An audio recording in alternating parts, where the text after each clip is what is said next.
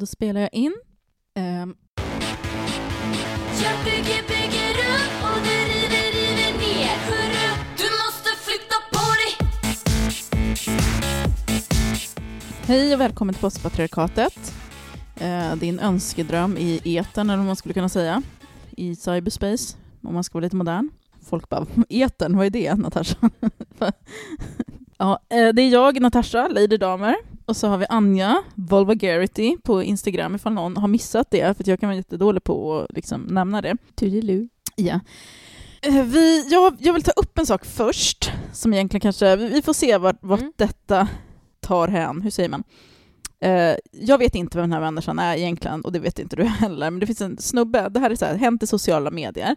Jag brukar försöka hålla mig lite uppdaterad på liksom debatten, men oftast blir jag så här ganska less att jag så här tunar ut totalt och bara har ingen koll på någonting förrän så här 3 veckor senare än alla andra, så bara, hallå allihopa, sist på bollen här, men jag har en åsikt. Och jag är 3 veckor efter dig, så säg någonting. Nej, men det finns någon så här artist av något slag, han är en youtuber också som heter Ben Mitkus. Jag har faktiskt verkligen ingen koll på vem det här är. Jag är för gammal, liksom. Jag hänger inte med. Han har blivit dumpad då av sin tjej. En tjej som heter Nicky. Förlåt, jag kommer inte ens ihåg vad hon heter efternamn heller, om jag ska vara ärlig. Och de har väl youtubat tillsammans, de har varit så här, men när man är en offentlig person så är man ju liksom, man är offentlig med sitt liv. Och det här är så här, han är en ganska stor youtuber och han har 346 000 följare på Instagram. Och jag vet inte hur många Nicky har, men hon har väl en hel del också. Men hon dumpar honom, för det gör man ju ibland. Man liksom, kärleken tar slut, eller man kanske växer ifrån varandra. Så varför, det spelar ingen roll, och det har egentligen inte vi med att göra heller. Och då skriver han på sin Instagram, jaha, nu blir man dumpad. Liksom. Och så en ledsen bild. Och det här är då en kille som har väldigt, väldigt mycket fans, som sagt, 346 000. Och majoriteten av de här människorna som följer honom, det är unga människor. Alltså jag pratar sådär 10, 11, 12, 13, 14, 15, alltså väldigt unga, en ung publik helt enkelt. Och framförallt väldigt mycket unga killar. Jag vet inte vad ration är, men liksom, han har väldigt mycket så här unga, så här tidiga tonårskillar som följer honom. Och då skriver han det här, ja men jag har blivit dumpad. Då lägger Nicky, liksom, eller hon lägger upp bilder i sitt flöde på sitt liv, liksom, på det hon gör. Och så kommer jag inte riktigt ihåg vad hon la upp för bild, men det var typ en bild på henne när hon liksom doing whatever. Och det rasar in alltså 4 000 kommentarer om vilken jävla hora hon är, hur jävla äcklig hon är, hur vidrig hon är och så vidare. Okay. Och det är då från unga killar på liksom 10, 11, 12. Alltså, det är ju inte första gången så här, du vet ju Jocke och Jonna, följer du liksom debatten alltså, kring dem, vet du vilka de är? Ja, nej. Nej, knappt inte jag heller riktigt. Jag kommer ihåg Jocke, det är Jocke Berg hette han då, nu heter han väl Lundell? För att Jonna heter Lundell eller Lundin. Jag kommer inte ihåg. Ni bara skäms på er som inte har koll. Men jag är för gammal och för ointresserad. Vi ska prata om våra idoler. Precis, jag är verkligen så jävla ointresserad annat än då är förälders perspektiv. Men den här Jocke och Jonna, de har också en massa så här unga fans som de drar med i sitt liksom livsdrama. Och det har jag ju kritiserat dem förut när jag har skrivit om den bloggen, jag kritiserar dem på sociala medier. För att jag tycker liksom att när man har en publik som är 11, 12, 13 år, då har man ett jävla ansvar. Och det som Jocke och Jonna gör, som Ben Mitkus absolut inte är skyldig till, det jag vill inte blanda ihop de här människorna. Men Jocke och Jonna, det är 2 så att ganska trasiga människor som så här fläcker ut sitt liv på nätet, där de så här, kör pranks och grejer, och de tilltalar då en väldigt ung publik. Mina barn får absolut inte titta på det här. Absolut inte. Och jag tycker alla föräldrar bör hålla ögonen öppna, för även om ni tycker de är så härliga personligheter, så är det alldeles för vuxet. De drar även in dem i sina liksom, så här, privata familjedraman och liksom, kriser, och liksom, när Jonna har slagit och kränkt Jocke på många olika sätt, och de sitter liksom och förklarar bort det. Alltså du vet, det är verkligen så här vuxendrama som sker framför barn. Och så engagerar de barnen väldigt mycket att ta ställning, så att barnen tar ställning och blir väldigt liksom, aggressiva mot människor då som de upplever har kränkt Jocke och Jonna. Och det är samma sak som har hänt här med den här Ben Mitkus då. Nicky Härnestig heter hon, förlåt, jag kollade upp det lite snabbt här. Men här, han är ju inte i samma klass, liksom. Han fläcker inte ut liv på samma sätt som Jocke gör, och han drar inte med sina följare på samma sätt. Det ska jag absolut ge han. Liksom. Han verkar vara en jättegullig kille och så. Men när man har ett sånt här stort flöde, då måste man fan ta lite jävla ansvar. För att vi är inte dumma. När man är en så kallad influencer, eller man har liksom en stor plattform, då vet man ju med sig vad man kan ju styra sin publik. Man kan det. Till en viss del, såklart. Sen är man ju såklart inte ansvarig 100% för allting som händer, men ansvarig är man? Så jag skrev ju ett kritiskt inlägg till honom i hans kommentarsfält. Så här, bara, hej Ben, har du tänkt på hur du skulle kunna använda din plattform och motverka det kvinnohat som jag ser sker här? Liksom bara, vad gör du med din plattform? Jag fattar att han är en YouTuber, han har ingen så här, han har väl inget intresse av att börja skriva så feministiska texter, och det kräver inte jag av han heller. Jag tycker liksom man har sin plattform och då ska man använda den till. Jag menar, om jag bara hade ett konstkonto, det skulle bli jättekonstigt om någon bara krävde att jag ska ta så här ställning i en massa jävla politiska frågor. Jag fattar att man inte vill göra det, men jag tänker också att när man har ett stort flöde så får man kanske så här, tänka lite på dels vad man säger.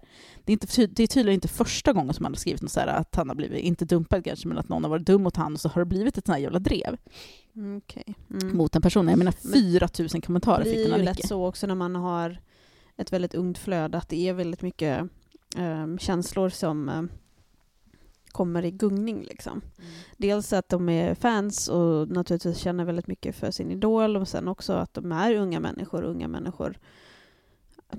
Alltså, inte för att snacka skit om unga människor, men liksom med 12-13-åringar liksom. 12-13-åringar är ju lite mera kanske yviga i sina känslor och sina reaktioner. Ja, men det är så här puberteten som händer. Ja, och noll konsekvenstänk liksom. Och så ser de kanske att andra, för det var ju någon som, för att det blev ju ett väldigt stort rabalder kring det här. Jag ska väl läsa lite kommentarer som vad heter det, Nicky fick utav Bens fans då. Äkta horunge, säger en person. Här säger en, jävla hora, sug min kuk, fucking golddigger, största kackban, förlåt jag kan inte arabiska. Passa runt i gatan, jävla chagga. Chagga betyder hora. Snacka om att Nicky bara använder Ben till någonting. Vilken äcklig människa, jävla golddigger. Hora, säger någon. Din äckliga hora. Din fucking subba. Hoppas att du dör för det du gjort mot Ben. Alltså hon har gjort slut med Ben. Äckelhora, död, du har ingen existens i världen, säger någon. Och det är bara liksom 4 000 kommentarer. Det bara dräller in sånt här. Från väldigt unga killar liksom.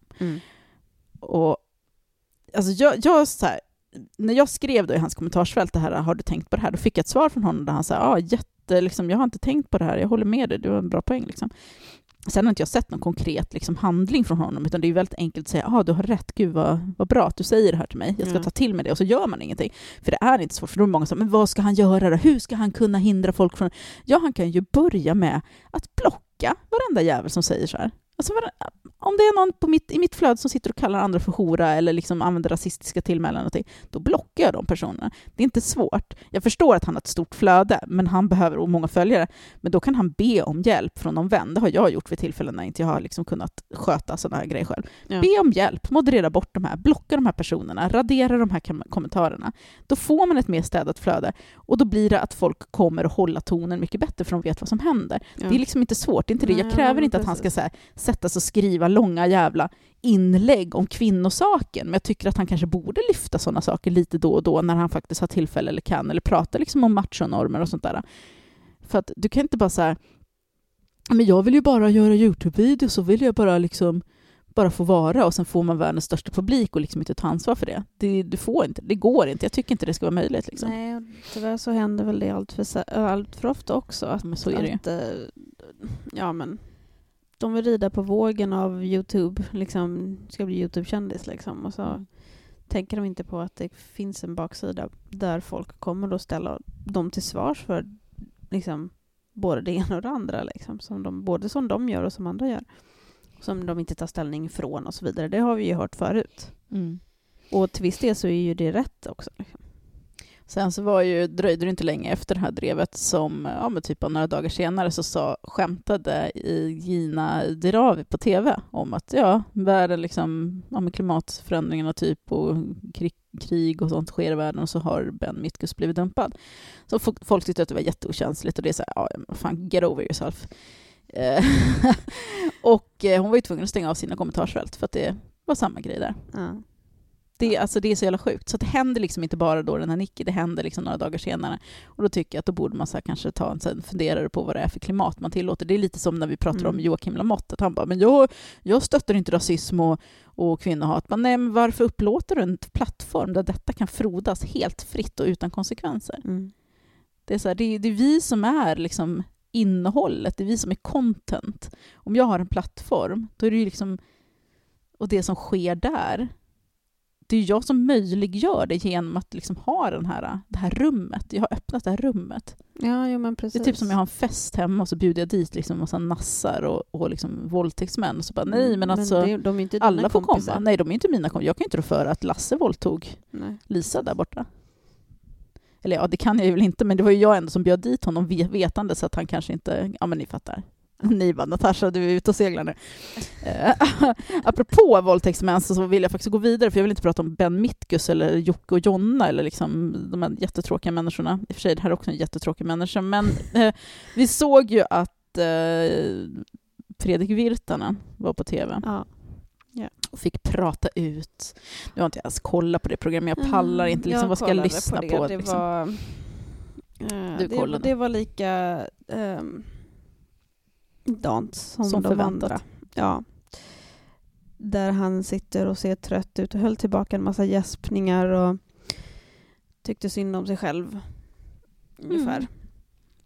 Och det var ju länge, alltså titeln på klippet är ju typ, det var länge någon spottade efter mig nu. Just det.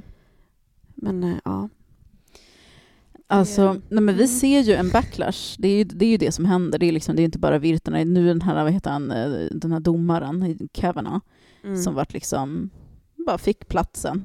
Bara spott i ansiktet. Folk börjar tycka att MeToo har gått lite för långt. Precis. Och så här, om jag ska vara djävulens advokat, vilket jag aldrig är, för att jag tycker det är en helt värdelös position och jag vill egentligen inte vara det nu heller, men nej, jag ska inte vara djävulens advokat, men så här, jag fattar liksom att vi kan inte låta hämndlystnad så här styra världen, för det skulle vara en riktigt, riktigt vidrig och ful och hemsk värld att leva i. Var sätter man gränsen och så vidare. Och jag fattar så här att när man har begått ett brott så kanske man så här, man ska ju såklart få sona det. Det finns ju män som har varit jättehemska människor och sen försöker sona det och bli bättre människor och göra bättre i världen.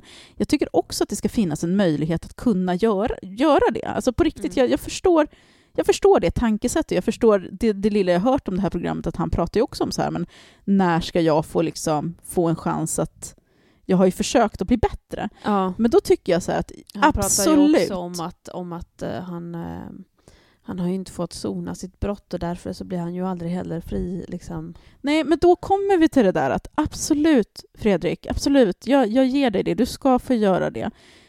Sen är det inte liksom Sissis eller hans andra offers uppgift att överhuvudtaget förlåta honom. Men grejen är att för att kunna sona ditt brott så måste du till att börja med erkänna att det ens har existerat. Inte förneka det och kalla liksom personer som anklagar dig för lögnare och mytoman och liksom sjuk i huvudet på alla olika sätt. Och 2, du anmäler inte den kvinnan för förtal. För det visar absolut inte på att du skäms överhuvudtaget. Man böjer sitt huvud i skam, tar det man får, sen försöker man gå vidare med livet. Och sen kan jag fatta absolut att så här, man kan bli less på att man aldrig får liksom bättra sig, men han har inte ens försökt. Nej. Och det är det att jag kan bli så jävla liksom trött på det här, att nu ska man sitta tycka synd om han, för att det är klart att han ska ju få sona. Det är klart att alla ska få en chans att bli bättre. Ja! Men han försöker inte ens. Varför ska han få liksom rida på den vågen då? Nej, men han tycker väl att han har försökt i och med att han inte lever det livet längre. Men det är ju inte att försöka, det är ju inte sona för liksom sitt beteende överhuvudtaget. Det är nej, ju skitbra att du inte går runt och liksom våldtar folk. Jättebra, Fredrik. Det ska du ha en high five för. Men som alla män. Men han slår ju mig ändå inte. Min kille är så himla snäll. Jag måste inte fråga om lov när jag ska gå ut. Alltså, du vet ju, män är ju så. De bara, men jag har inte våldtagit någon på 10 år, så att give me a break. Ja, men precis. Jag är inte ett rötägg, för det var faktiskt 10 år sedan sist. Bara okej, visst vi har. Ja. Nej. Men det är liksom, men det är det vi ser. Det är väl det jag vill prata lite om, I guess. Så här. Ja, alltså det är ju inte första gången det händer heller. Det var ju några månader sedan och ganska snart efter MeToo satte igång så var det ju en kille i något av morgonprogrammen som satt och pratade om som hade slagit sina flickvänner. Just ja, vad fan var det för snubbe? Någon snubbe med manbun som satt och grät över att han var så en jäkla rutten människa förut och nu är vi vänner, jag och mitt ex. Och, ja, han har ju då suttit liksom, eller jag kommer inte ihåg om han har suttit i fängelse om han har fått böta, men han har ju faktiskt blivit dömd för misshandel liksom. Ja, och så kunde han inte heller lova att det aldrig skulle ske igen. Nej, just det.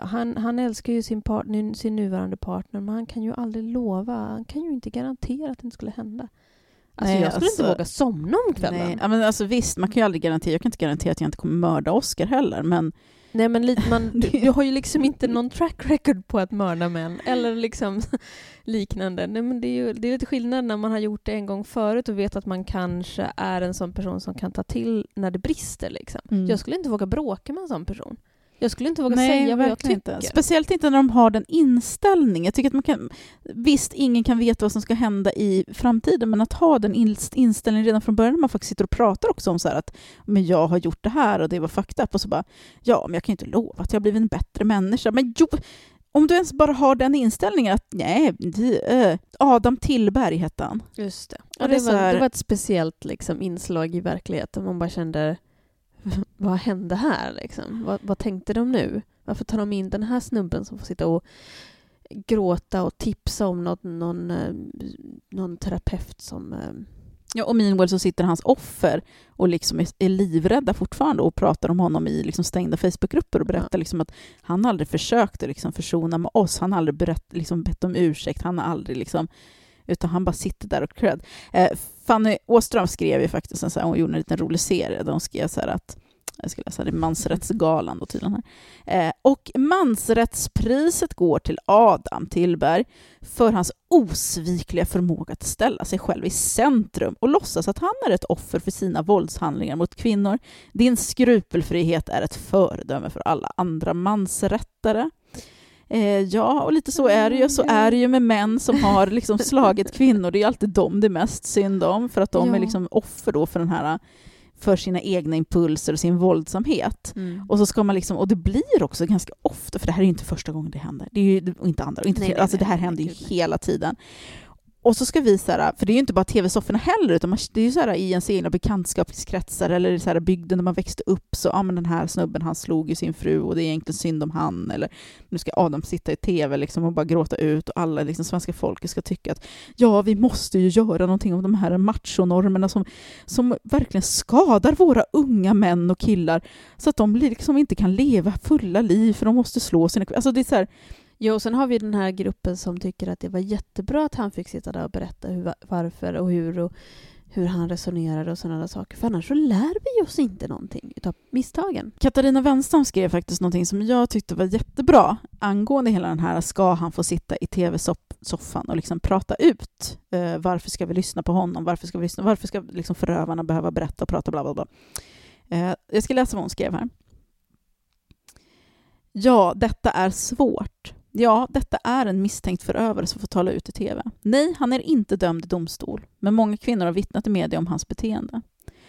Men hur ska vi komma framåt? Ska vi lyssna på männen? Ska vi lyssna på gärningsmännen? Vill vi veta hur de tänkte? Ja. Jag intervjuade unga män dömda för sexualbrott i min bok En riktig våldtäktsman. Det var känsligt och jobbigt redan då. Alltså den boken måste alla läsa. Den kostar typ så här 40 spänn på Adlibris. En riktig våldtäktsman, köp den. Några av dem nekade, trots fällande dom. Några tillstod omständigheterna med hävdade att de hade missförstått situationen eller skyllde på tjejen. Andra hade tagit viktiga steg i sina liv för att förändras och aldrig mer begå övergrepp. En man inom kriminalvården jag intervjuade då sa något som jag ofta citerar. Citationstecken här då. Det är gärningsmännen som ska förändra sig, inte tjejerna. Därför arbetar vi med killarna och deras beteenden. Därför är det kanske så att ännu fler män borde intervjuas och förstås få tuffa frågor, avkräva svar. Det är hos männen vi måste se förändring och förbättring, en vilja att bete sig på ett annat sätt mot kvinnor. Annars stannar rörelsen framåt här med att bara konstatera att det är och var illa. Jag önskar att fler intervjuer med kända män, vilka som helst, innehåller frågor om MeToo och om de det senaste året har funderat över hur de och andra män har betett sig mot kvinnor. Helt enkelt för att förflytta fokus till männen. Det handlar inte om sympati utan om att försöka begripa. Och en av de viktigaste konsekvenserna av MeToo är något som jag har kämpat för i många år, att kvinnor som berättar om övergrepp ska bli trodda. Detta är så oerhört viktigt och en stor del i kvinnans väg till upprättelse, och jag viker inte där, jag tror på dig. Samtidigt så vill jag verkligen höra männen, även om jag inte får de svar jag vill eller kräver. Även om jag inte gillar det jag hör. Effekten av MeToo handlar om att säga till män som beter sig illa eller rent brottsligt mot kvinnor att den tid de skyddades av tystnadskulturen är förbi, och jag vill faktiskt veta vad de har att säga om framtiden. De ska helt enkelt inte få vara tysta längre. Och det skrev Katarina Wenstam för ett par dagar, jag kommer inte ihåg datumet, på Instagram, det var i början av oktober, i alla fall en vecka sedan kanske, som svar då på de reaktioner som har varit på att Fredrik Virtanen fick sitta i tv och prata ut. Och jag tycker att hon har så jävla bra poänger, för att självklart reagerar man ju när man ser den där jäveln i tvn sitta där och böla, samtidigt som då Cissi inte ens har blivit, alltså hon har inte blivit hon blev ju inbjuden efterhand, men det var ju på grund av så starka reaktioner från liksom från henne, tittarna och henne och sådär. Men som läget såg ut då, så sitter liksom han och hennes förövare i tv och får böla ut, också då ganska så här kort tid efter att SVT:s Uppdrag granskning sände liksom ett väldigt vinklat program. Den var ju ett skämt. Jag kände väl ändå lite grann att Malou ställde en del tuffare frågor, inte just om kanske inte så mycket om detaljer kring liksom hur han var mot kvinnor, utan mest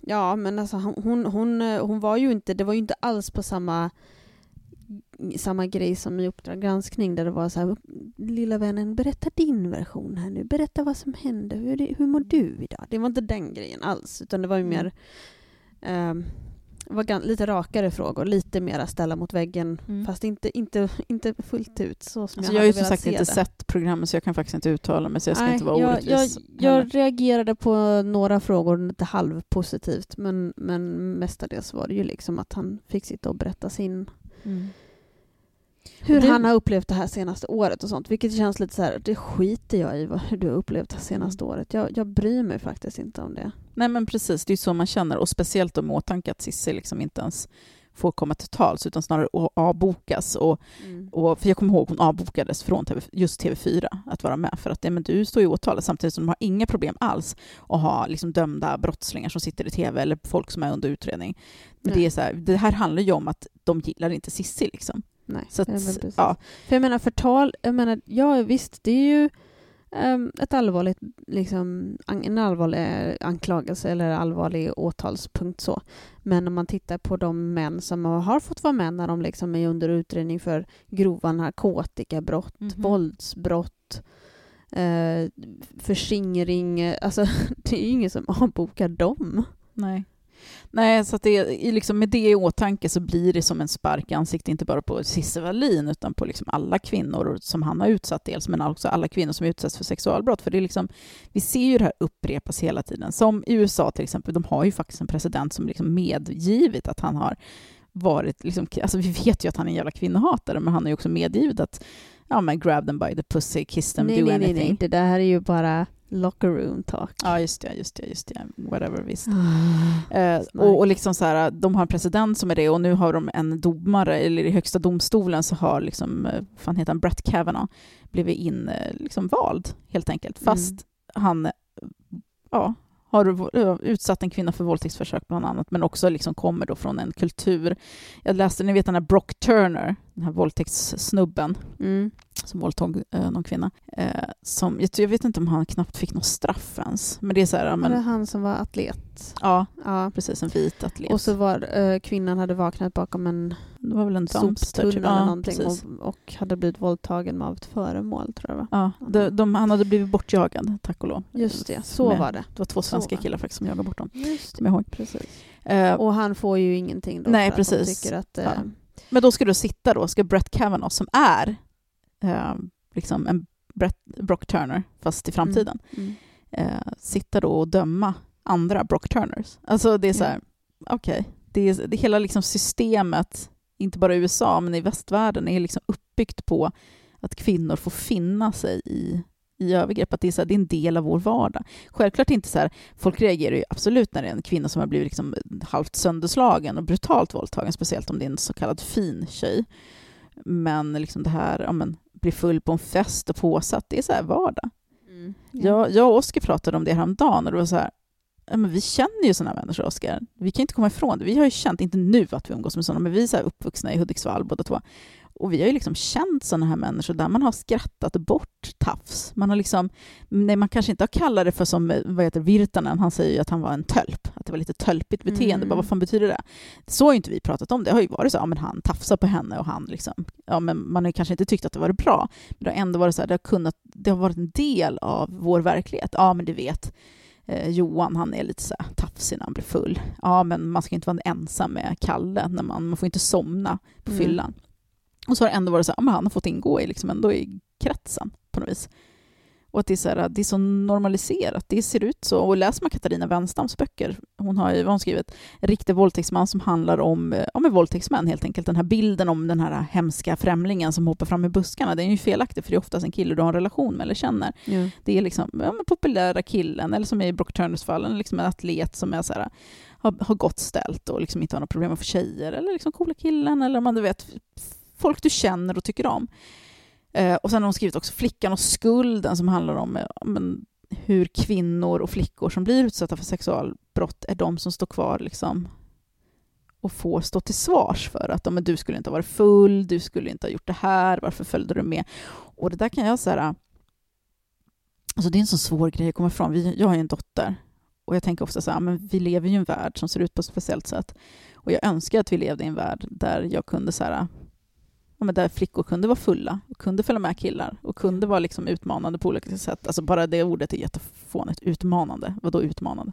Ja, men ni vet vad jag utmanar säkerheten. Ja, men ni vet vad jag menar för att jag använder ett patriarkalt språk för det är den världen vi lever i liksom. Och jag tänker så här, nej, jag kommer inte kunna säga åt min dotter att göra vad du vill. Jag kommer att varna henne. Gå inte hem med killar.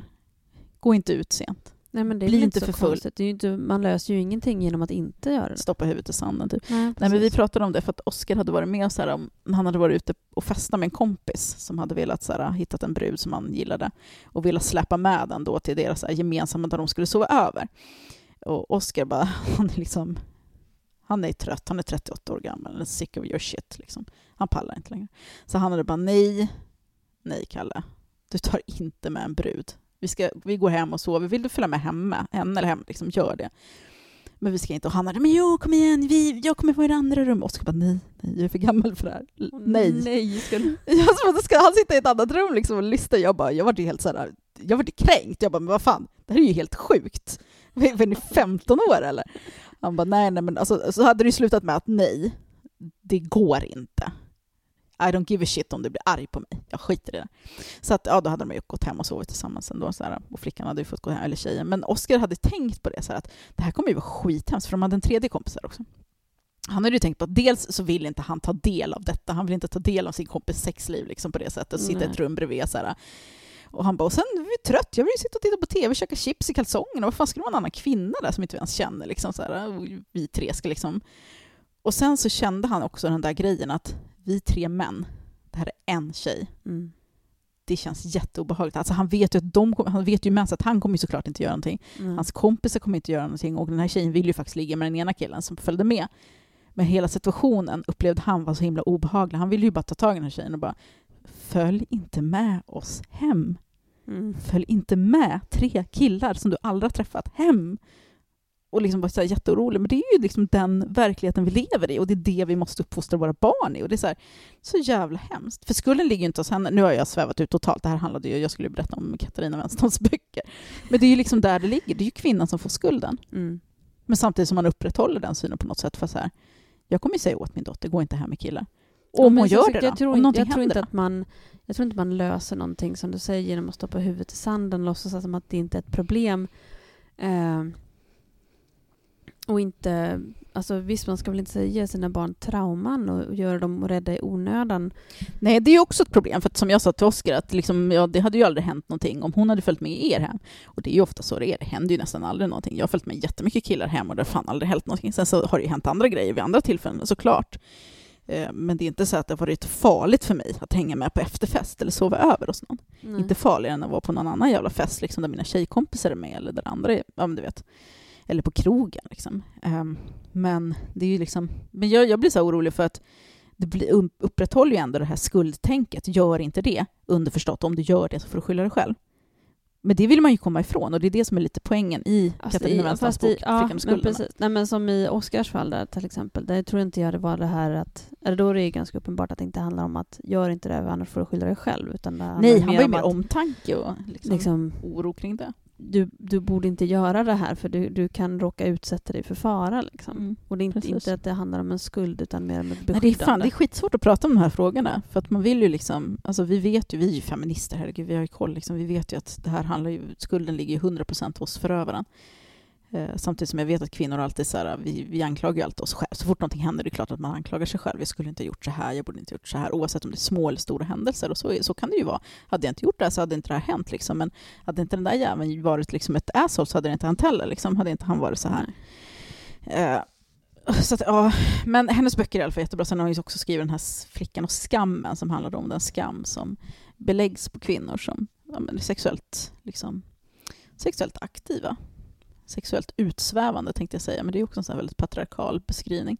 Ja, vad är det liksom? Ja. Då måste man börja definiera vad som är normal sexualitet och så vidare. Bla, bla, bla. Ja, nej, så det är så här, ja, jag vet inte riktigt. Men jag kommer att tänka på det här programmet i P3 Fråga vad du vill. Också som sändes för några dagar sedan. Som väldigt många personer reagerade väldigt negativt på. P3 Fråga vad du vill vänder sig till ungdomar. Och så har de har ett eget konto, man kan gå in och kolla på det på Instagram till exempel. Och då är det liksom olika yrkeskategorier. Jag är rörmokare, fråga vad du vill. Jag är busschaufför, fråga vad du vill. Just det. Jag är astronaut.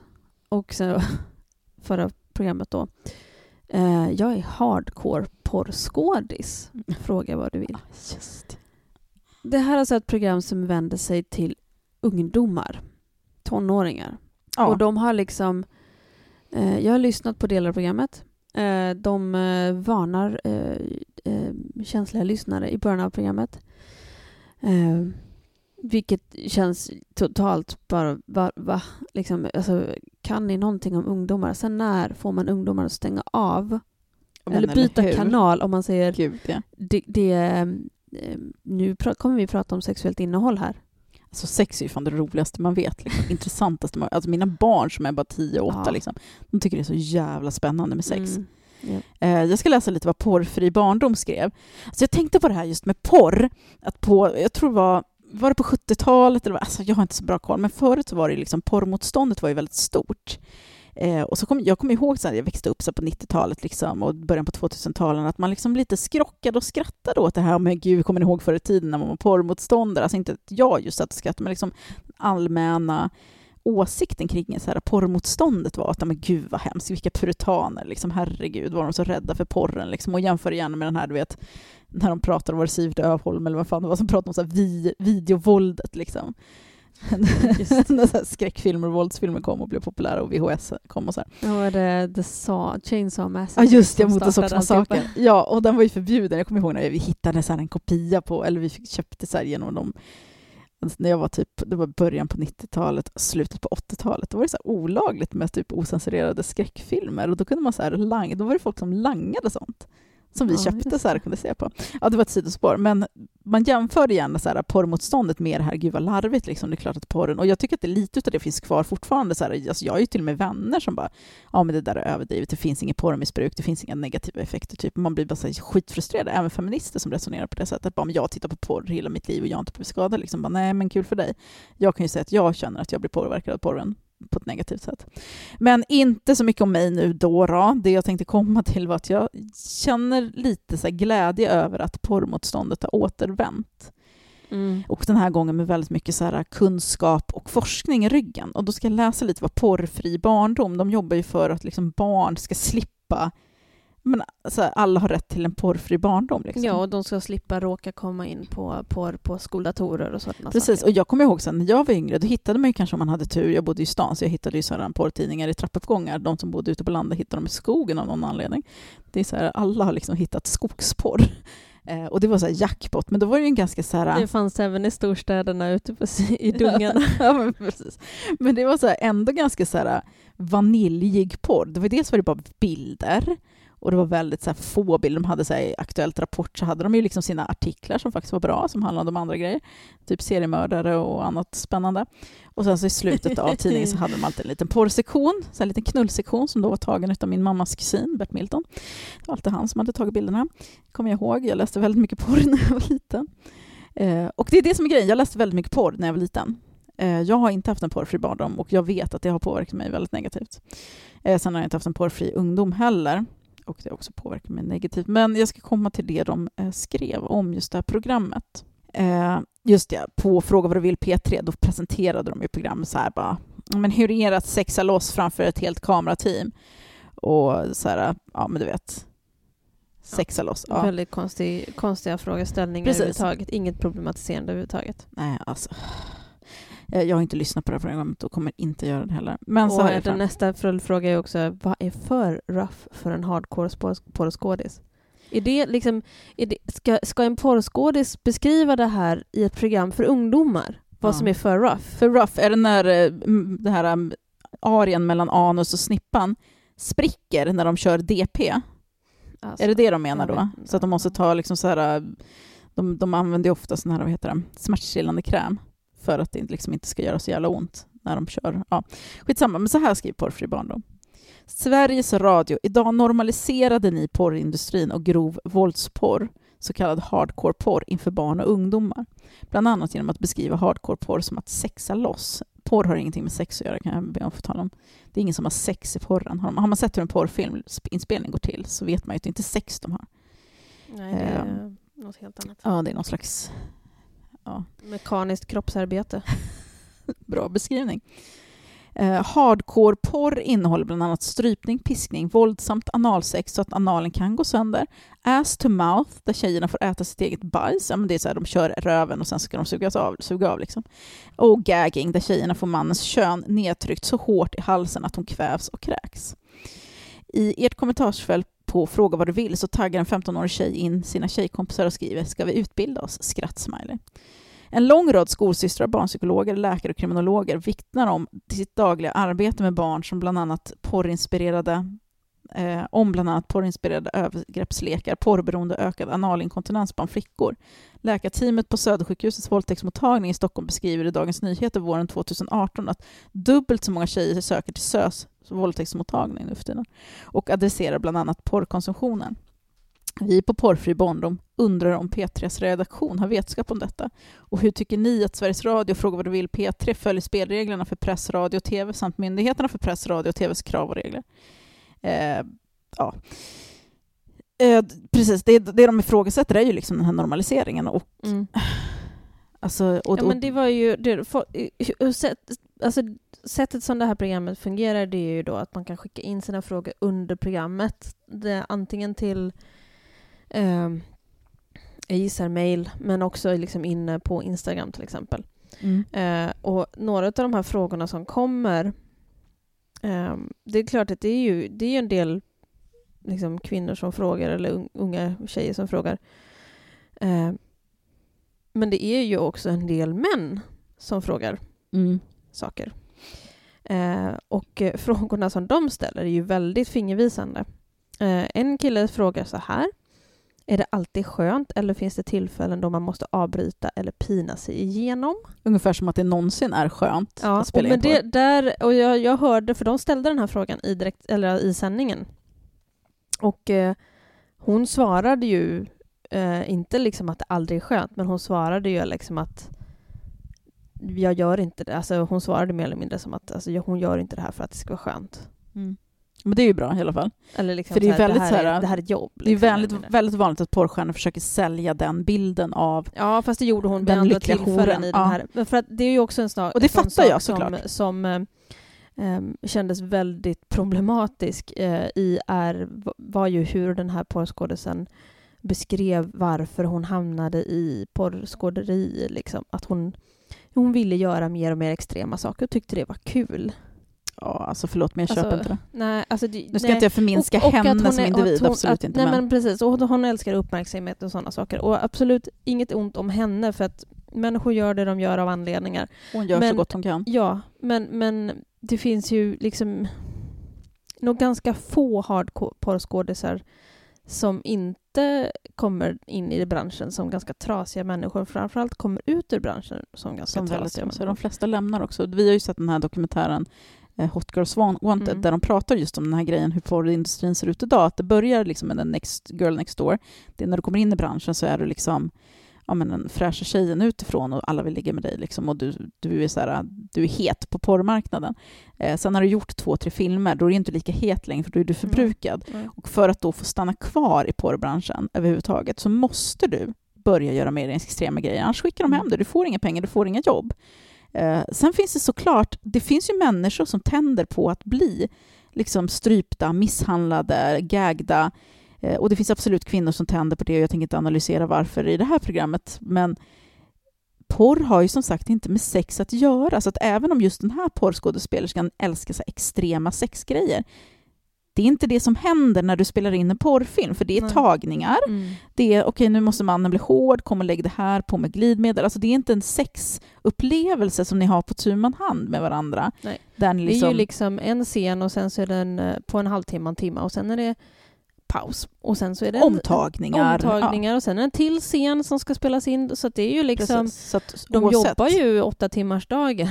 Ja, så oavsett hur mycket du gillar extrem sex så är inte det vad som händer när du spelar in porr. Oavsett vilket, du kommer inte tycka att det är skönt efter 8 timmar. Liksom. Det gör man inte ens när man ligger med sin man. Liksom. Nej. Från en annan som jag gissar är snubbe eftersom de skriver kuken, vilket väldigt få kvinnor skriver. Hej, hur stor är den största penisen eller kuken inom parentes du tagit? Liksom. Och sen så kommer en annan fråga. Ja, alltså, är det skönare med större eller gör det mest bara ont? Och vad är den perfekta storleken för dig? Skiljer sig perfekt storlek på jobb eller privat? Alltså, vad är det här för frågor? Jag hatar män så jävla mycket och de är så jävla korkade. Jag sa upp bekantskapen med en snubbe som jag känner för att, dels för att han hade köpt prostituerade i Thailand och bara inbillade sig att nej, men det var ju så här, hon gillade ju mig. Hon ville ju egentligen bara ha sex med mig. Men, du vet. Och jag bara okej, men fuck you. Och bland annat för att han har så här hardcore verkligen försvarat så här på, alltså män vill, nu säger jag inte att det här är den enda mannen jag har pratat med som resonerar så här, utan det är väldigt, väldigt vanligt att män resonerar så här som jag har pratat med under mina år och människor på nätet och så vidare. Män vill så gärna tro på myten om den lyckliga horan, oavsett om det handlar om porrindustrin eller om det handlar om prostituerade, så vill de tro att kvinnor som så här, för att vi följer ju båda de här kontona, så här, prostituerad less, prostitutionens verklighet, inte din hora. Och jag pratade ju bland annat i förra avsnittet så träffade jag Ida Wasson från Inte din hora. Just det.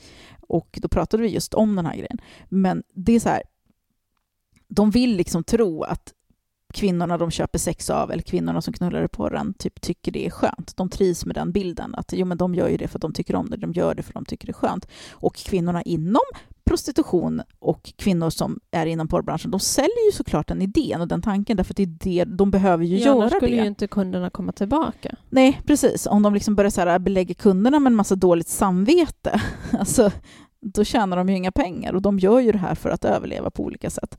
Så att jag förstår det. Det blir ju så här liksom, om möjligt moment 22, men jag tycker ändå så här, kan män börja använda sina hjärnor istället för sina kukar? Och jag blir så jävla provocerad då av de här frågorna. Att är det liksom inte, är det skönt hela tiden eller kan det vara obehagligt ibland? Alltså din dumma jävel, tror du på riktigt att det du ser i porren är någonting som vad kvinnor vill? Ditt äckliga jävla svin. Jag har så jävla lust att bara köra upp allt jag äger i det här huset i deras rövar och deras munnar. Och sen undrar man då varför killar, för då är det ju så här unga pojkar, så redan i 8-årsåldern så är det en jättestor andel pojkar som har sett porr. Det är där det börjar. Det finns liksom porrmissbrukare som är så här 10, 11, 12 år. Och då växer de upp med det här och får den här bilden av sex. Det här är deras sexualitet som utvecklas i det här. Att så här ska man ha sex, det här ska man tända på. Och även tjejer, alltså som tjej, jag kommer ihåg, jag växte upp också då med porr. Jag hade inte porrfri barndom som jag sa. Och växte upp med, men så här ska det se ut när man har sex. Och det har ju präglat hela min syn på min sexualitet. Som jag vet inte ens vad jag har för sexualitet. För att den är så himla, den utgår väldigt mycket från att män ska njuta. Och det är ju också ett vanligt problem som vi har pratat om tidigare. Att kvinnor tänder på att bli tända på. För att vi får lära oss att det liksom är, ja men det är så sexigt, det är hett. Att män vill ha oss, liksom. Att män vill köra upp en massa saker i våra hål och allting. Ja men precis. Det säger ju någonting när liksom skolsköterskor och sjukvården i allmänhet varnar för att det kommer in unga tonåringar, unga tjejer med inkontinens. Ja, med skador och med För att de har inkontinens, liksom. skadat sina ringmuskler. Ja, men analsex ses ju liksom som vanilj nu. Det är någonting man ska göra. Det tillhör den normala liksom, repertoaren, vilket Precis. är helt bisarrt. För mig är det totalt otänkbart dessutom. Alltså jag kan, liksom, för mig är det så här, för min generation i alla fall, åtminstone de tjejer jag växte upp med, det är väl säkert några av dem som har provat analsex, för det började ju komma när vi kom upp i övre tonåren. Att det vart mer och mer sådant i porrfilmer. Alltså, liksom. Min generation sög ju inte ens av snubbar. Alla 42-åringar nu bara, Natasha, du har fel. Nej, men alltså, ni vet, fan, när jag var ung, liksom, jag var sexuellt aktiv när jag var 13 år, inte fan sög man av då. Det var väl någon enstaka som gjorde det, och då vill man så här, hur var det? Vad smakade det äckligt? Hur smakade det? Det gick till så här. Men det kommer ihåg det var liksom inte vanligt. Avsnittet i, alltså det var ett avsnitt i Sex and the City där de pratar om just det här. Där jag kommer inte ihåg, men det var någon av dem som, jag tror det var, undrar om det inte var Charlotte, som aldrig suger av. Liksom. Och de pratade just om problemet med att ibland så smakar det inte så himla gott och så vidare. Samantha hade lite problem med att en snubbe som hon sög av inte var, hon vägrade till slut. Hon väl utmanade honom att han skulle äta av det, annars skulle inte hon göra det. Ja, alltså.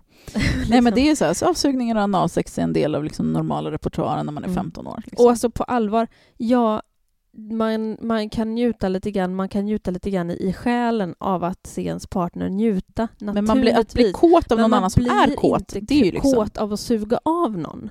Inte generellt. Alltså det ger ju sällan någonting. Som sagt, man kan bli kåt av att se sin partner njuta och bli kåt. Men precis. Det kan man ju bli av andra grejer också. Det finns liksom ingen erogen zon inne i munnen. Nej, vi har liksom inte en klitta i halsen som långt ner i halsen. Nej, som man måste komma åt. Ja.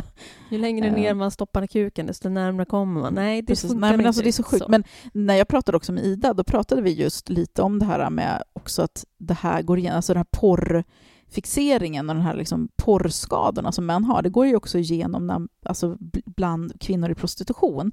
För att de har ju märkt så här skillnad på hur kunderna betedde sig på 80-90-talet, början på 2000-talet. Och hur det ser ut idag, vilket slags sex som köps idag. Och det är mycket mer porrinspirerat. Förut så var det liksom kanske ett snabbt ligg, men kanske inte ens kläderna togs av helt så här i baksätet på en bil eller bakom en byggnad. Liksom. Medan idag då vill männen att de här liksom, kvinnorna i prostitution ska spela ut deras porrfantasier. Allt det som de har sett i porren och vill pröva. Alltså verkligen så här, långt ner i halsen, så här, vad säger de, munknulla någon liksom, tills de nästan spyr, köra upp grejer i analen, alltså göra de mer extrema grejerna som de då har sett och skadat av på porren, som de vill liksom inte frugan som de inte vågar fråga tjejen om. Ja, jag skulle bara våga, alltså, shit, tänk om Oskar skulle fråga mig en sån grej. Nej. Bara, stoppa ner den, gör det, då ska jag bita av en jävel. Det var någon som sa någon gång vid något tillfälle, älskar den känslan, att alla män borde bli penetrerade innan de får ligga. Ja, men alltså det tror jag också skulle... Fan, vad var det som sa det? Det kommer jag också inte ihåg. Men det var så bra liksom. Bara alla män borde bli penetrerade. Ja, jag känner det känns. Bara så de vet hur det känns. Det är lite liksom som när man utbildar sig till gynekolog. Då får man ligga i gynekologstolen om en man. Ja. För att känna hur det känns. Ja, det var väl skitkul. Jag tycker att alla undersökningar om männens pungar och rövar och liksom snoppar hos gynekolog och så vidare läkare ska sköta sig i en sån här jävla stol. Ja. Faktiskt. Det blir bra utsikt också för den som jobbar. Frågan är om de kommer åt anus så bra. Jo, men det gör de, för att jag har sett en serie med fotografier på en person. Serien heter Jam and Potato. Alltså, är det här en porrfilm? Du tittar inte på porr? Nej, men det är inte porr. Det är ett klipp. Nej, det absolut har ingenting med porr att göra generellt. Det hade väl kanske det för mannen som hamnar på sjukhus. Är det såna här när folk stoppar upp saker i analen som inte kommer ut igen? Så att bilderna från operationssalen, då ligger han faktiskt i en gynekologstol. Okay. Och de plockar ut en burk sylt och en potatis. Jag har inget emot när porrskadade män skadar sig själva. Det är bara go for it. Det är när de ska pracka på sina jävla liksom, fantasier på. Och det är också en sån här effekt av porr, liksom, missbruket är ju faktiskt sexuella övergrepp på barn.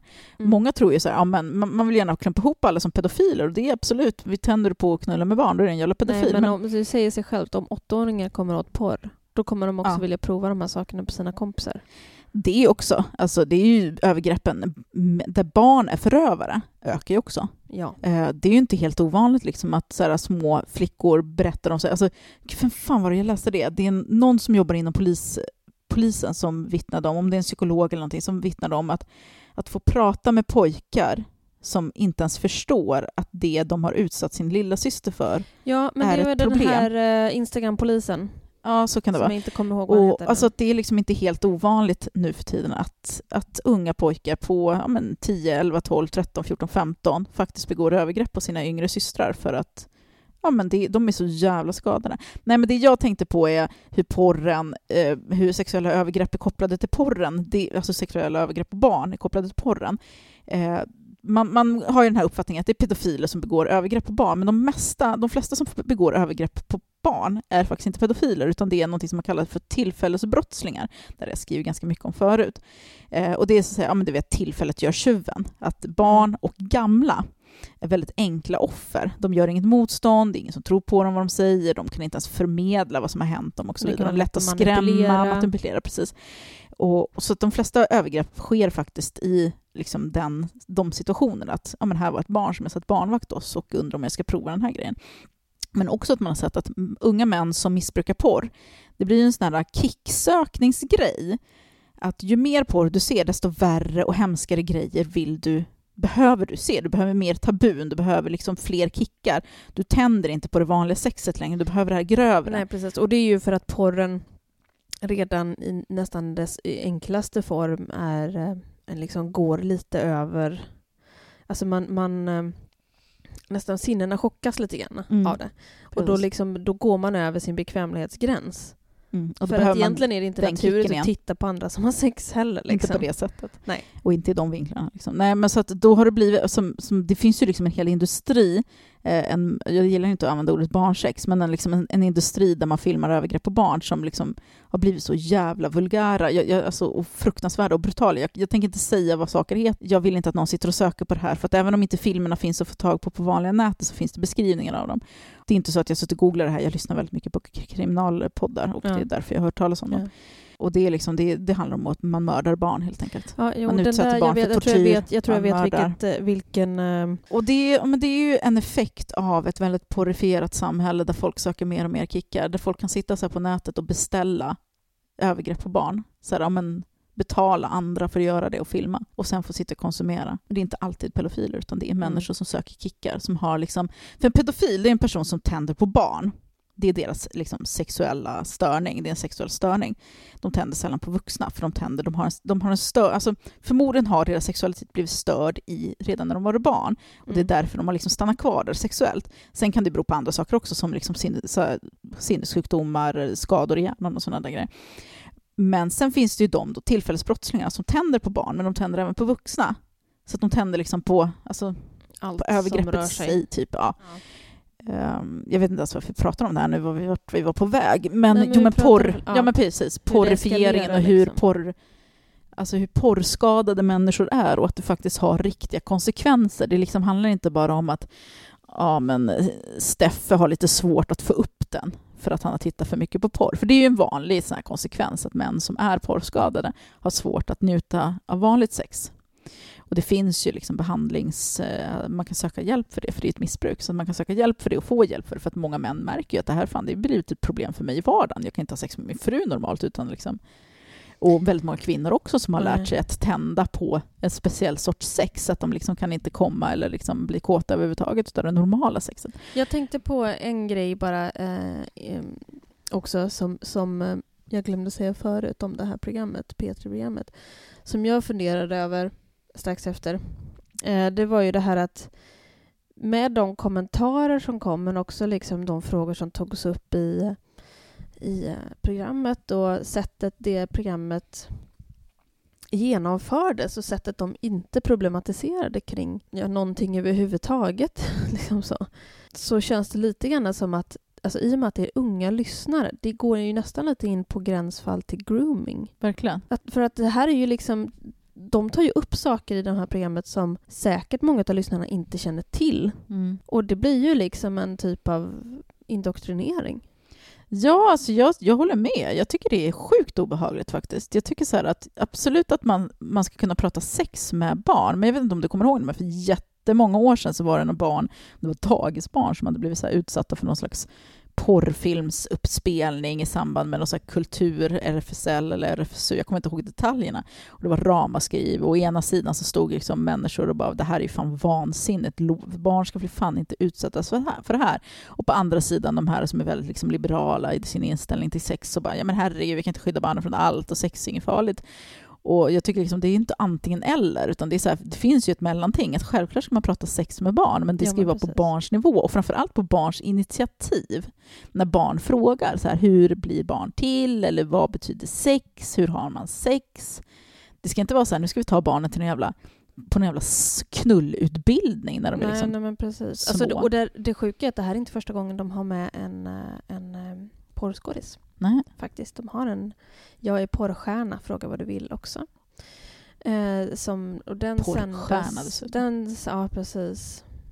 Också väldigt problematisk. De fick nästan ingen kritik för det då. Det gick under radarn. Men i övrigt så har de har ju också möjligheten att göra som de har gjort i vissa fall. Där de har... Men jag tänker på Elaine Eksvärd som skrev en bok där hon beskriver då hur hennes pappa som utsatt henne för sexuella övergrepp visar just porr för henne. För att det är ett sätt för honom att grooma henne och liksom indoktrinera henne i en värld där det här liksom... barns hjärnor formas och sexualiteten är en väldigt stor del av våra instinkter och liksom hur vi utvecklas och så vidare. Och att då utsätta barn för en väldigt osensurerad porrifiering. De har med jag är strippa. Alltså, men sen när det kommer till andra saker som man kanske tänker är kanske lite problematiska, rånare och sådana saker, då har de med jag var rånare. Varför kunde de inte ha bjudit in jag var porrskådis? Precis, då hade det kunnat vara ett väldigt intressant program och faktiskt ett utbildande program för att hjälpa till att styra bort från porren för barn och ungdomar. Precis, jag hade velat se mer ett program då i stil just med Hot Girls Wanted, och det finns några fler sådana dokumentärer på Netflix som handlar liksom om porrens baksida, och jag tycker om den dokumentären just för att den är så himla så här, det visar de här unga tjejerna, om det är 4 stycken som bara vill och drömmer om att bli porrstjärnor just. Och då de träffar någon snubbe på nätet. Uppmärksamhet. Ja, men också så här, liksom, alltså, det är ju så väldigt glamoröst liksom, uppfattar de det som. De kommer från liksom, små hålor i USA från olika platser, och så samlas de och möts, om det är i Los Angeles eller vad det är, hos den här liksom halliken, eller vad man nästan ska kalla det, han som ska så här, hjälpa dem in i branschen, han jobbar med det, han får 1% av det. Så ska de bo liksom i ett sånt där hus och de jämför sig med liksom hur modeller bor i ett hus. Och de får mycket komplimanger och de får liksom så här, fotograferas i vackra sexiga kläder och liksom får mycket uppmärksamhet, tänker jag. Ja, men ni ska vara stjärnor, ni kommer bli stjärnor liksom. Och den här resan mot liksom, snarare resan mot att de faktiskt åker hem igen. För det är det slutar med, att alla utom en åker hem igen. Och hon som inte åker hem igen, alla gör ju några filmer och upptäcker att det här var ju inte riktigt det jag trodde. Och man ser ju också när de pratar om men jag hade sex med den här idag och filmade, och det var så här, man ser på dem att... Ja, men hon som inte åker hem, hon prostituerar väl sig dessutom. Det har jag faktiskt ingen minne av. För att hon är ute och kör lite sån här eskort och sugar dating. Det är ju inte helt ovanligt heller. Just att porrskådespelare liksom lite tappar kontakten med henne under programmet. Så kan det kanske vara. Och de har väl någon intervju i slutet också med henne, en liten kortis bara, där hon är liksom lite gärna mellan 2 dejter. Så att hon har ju gått vidare inom den här branschen, fast på allra sämsta vis. Liksom. Nej, den är jättetragisk att se, och det är så himla liksom, det är ju så här det funkar, och de är bara en i mängden. Det är liksom tusentals kvinnor, eller unga tjejer snarare, som luras in då i den där branschen, och liksom många vågar ju inte ens åka hem till slut, utan stannar kvar och gör de här värre grejerna för att, men vad ska jag göra? Ska jag åka hem till det här livet? Ska jag åka hem till mamma och pappa? Vad ska jag säga till dem? Ja, precis. Hur ska jag kunna... Jag tror att de pratar väl om det också, att tänk om min pappa har sett det här. Ja, det är ju sådana, det är ju övergrepp som aldrig försvinner heller, för de är ju filmade. Det är så här. Och Det här de kommer alltid finnas äger kvar. ju inga rättigheter och det är Nej. fullt lagligt liksom. Precis, det finns ju kvinnor som har försökt att liksom få bort porren som de har liksom spelat in, men det går inte. Det säljs liksom vidare, de har inga rättigheter. De har ju signat off dem, de har ju skrivit kontrakt liksom. Och det kommer finnas kvar år efter år efter år efter år och säljas och säljas och säljas. De enda fallen där de har lyckats kunna ta bort liksom lagliga kopior, det är nu när de har varit minderåriga. Ja, men då blir det ju liksom... Men då finns ju, de filmerna finns ju kvar. Såklart. Ja, alltså om ni som minns, som är lika gamla som mig, minns ju Tracy Lords som spelade in film redan när hon var 15 år. Och de filmerna finns ju. Liksom, Ja. det blir De mer går ju bra. inte att få tag på vanliga porrsajter eller liksom, går inte att köpa de filmerna liksom, lagligt längre. Men det är ju inte så att de är borta. Nej, Liksom. gud, nej. Nu så har vi inte så mycket mer tid kvar för att vi kan ju babbla om det här i evighet. Vi gick från Fredrik Virtanen till det här och jag tycker att det kanske verkar lite långsökt, men jag tycker faktiskt inte det, för det handlar liksom om män som med kvinnor som någon slags vara som män har rätt att köpa och mäns ta. Och sexuella och liksom sexual och maktbeteende. Liksom. Precis, deras sexualitet går liksom alltid före andras rätt att få liksom leva ett liv. Oavsett om det handlar om barn eller gamla eller flickor eller kvinnor liksom, så är det liksom, det är vi som får stå kvar då och dels skämmas och inte våga åka hem till mamma, för vad ska hon säga? Och medan han liksom får all sympati. För det är ju... Och sen får vi inte glömma de pojkar som blir våldtagna av män också. Naturligtvis. Definitivt. Alltså män våldtar ju alla slags, och även män, alltså unga killar i till exempel bögporrbranschen är ju väldigt, väldigt utsatta. Precis. Och kasseras ju på samma sätt. Så att det är bara rutten. Det är män och deras jävla... Alltså jag tycker att vi behöver absolut en så här... Jag kan tycka att det är dåligt att vi så här förfular mäns sexualitet. Att det finns ju en syn på mäns sexualitet att de är lite äckliga och snuskiga och nu sitter de där och runkar. Men det är ju fan inte det är ju konstigt. för att vi vet vad ni runkar till. Precis, vi vet ju vad ni runkar till. Det är ju fan, skärp er. Och ni 5 män som lyssnar på den här podden, ni kan ju kanske börja då med att om ni inte redan har slutat titta på porr, sluta titta på porr och börja liksom försöka träna om era hjärnor. Jag vet att det är skitsvårt. Så är man ju skadad om man tittar på porr. Och det går faktiskt att träna om sin hjärna, alltså sexualmässigt. Det går faktiskt att forma om som man faktiskt vill.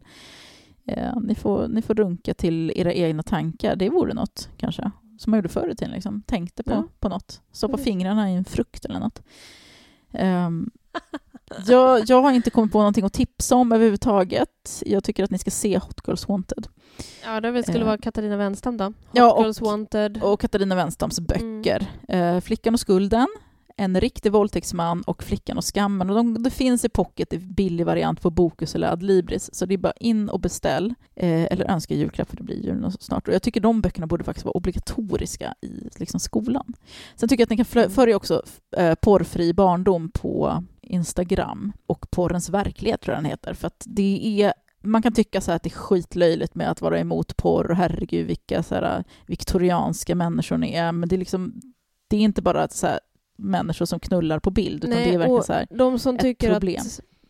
Att vi överdriver, de kanske inte är konsumenter av den här porren som faktiskt är, alltså den här värsta porren också, som ändå våra barn kan komma åt. Ja, alltså jag tycker det behövs i alla fall någon slags insikt i det. Att man måste inte hålla med oss, men kanske kolla upp, speciellt ni som har barn, för att snart de sitter säkert redan där och tittar med polarna. Liksom. Våra barn, de fick ju tag på porr via fritidspadda, för det var ju något barn där med en äldre syskon som hade liksom koden då till att komma undan den här kommunens spärr. Så att det här var tack och hej från oss. Vi har en Patreon. Om man vill stötta oss så kan man gå in på patreon.com/ladydamen. Ni hittar den länken i min profil på Instagram. Då kan man betala 40 kronor i månaden, så får man 2 bonusavsnitt från oss också. Utöver de vanliga såklart. Och det blir vi jätteglad för om ni gör. På återseende. Hej då. Hej då.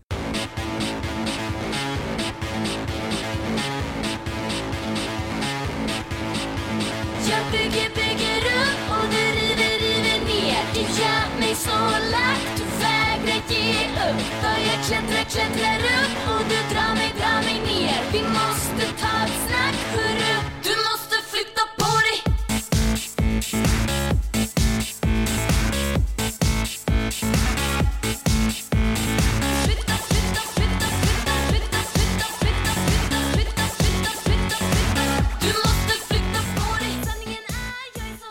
Låten ni precis hörde är Flytta på dig av Alina Devereski som vi har fått tillstånd att använda.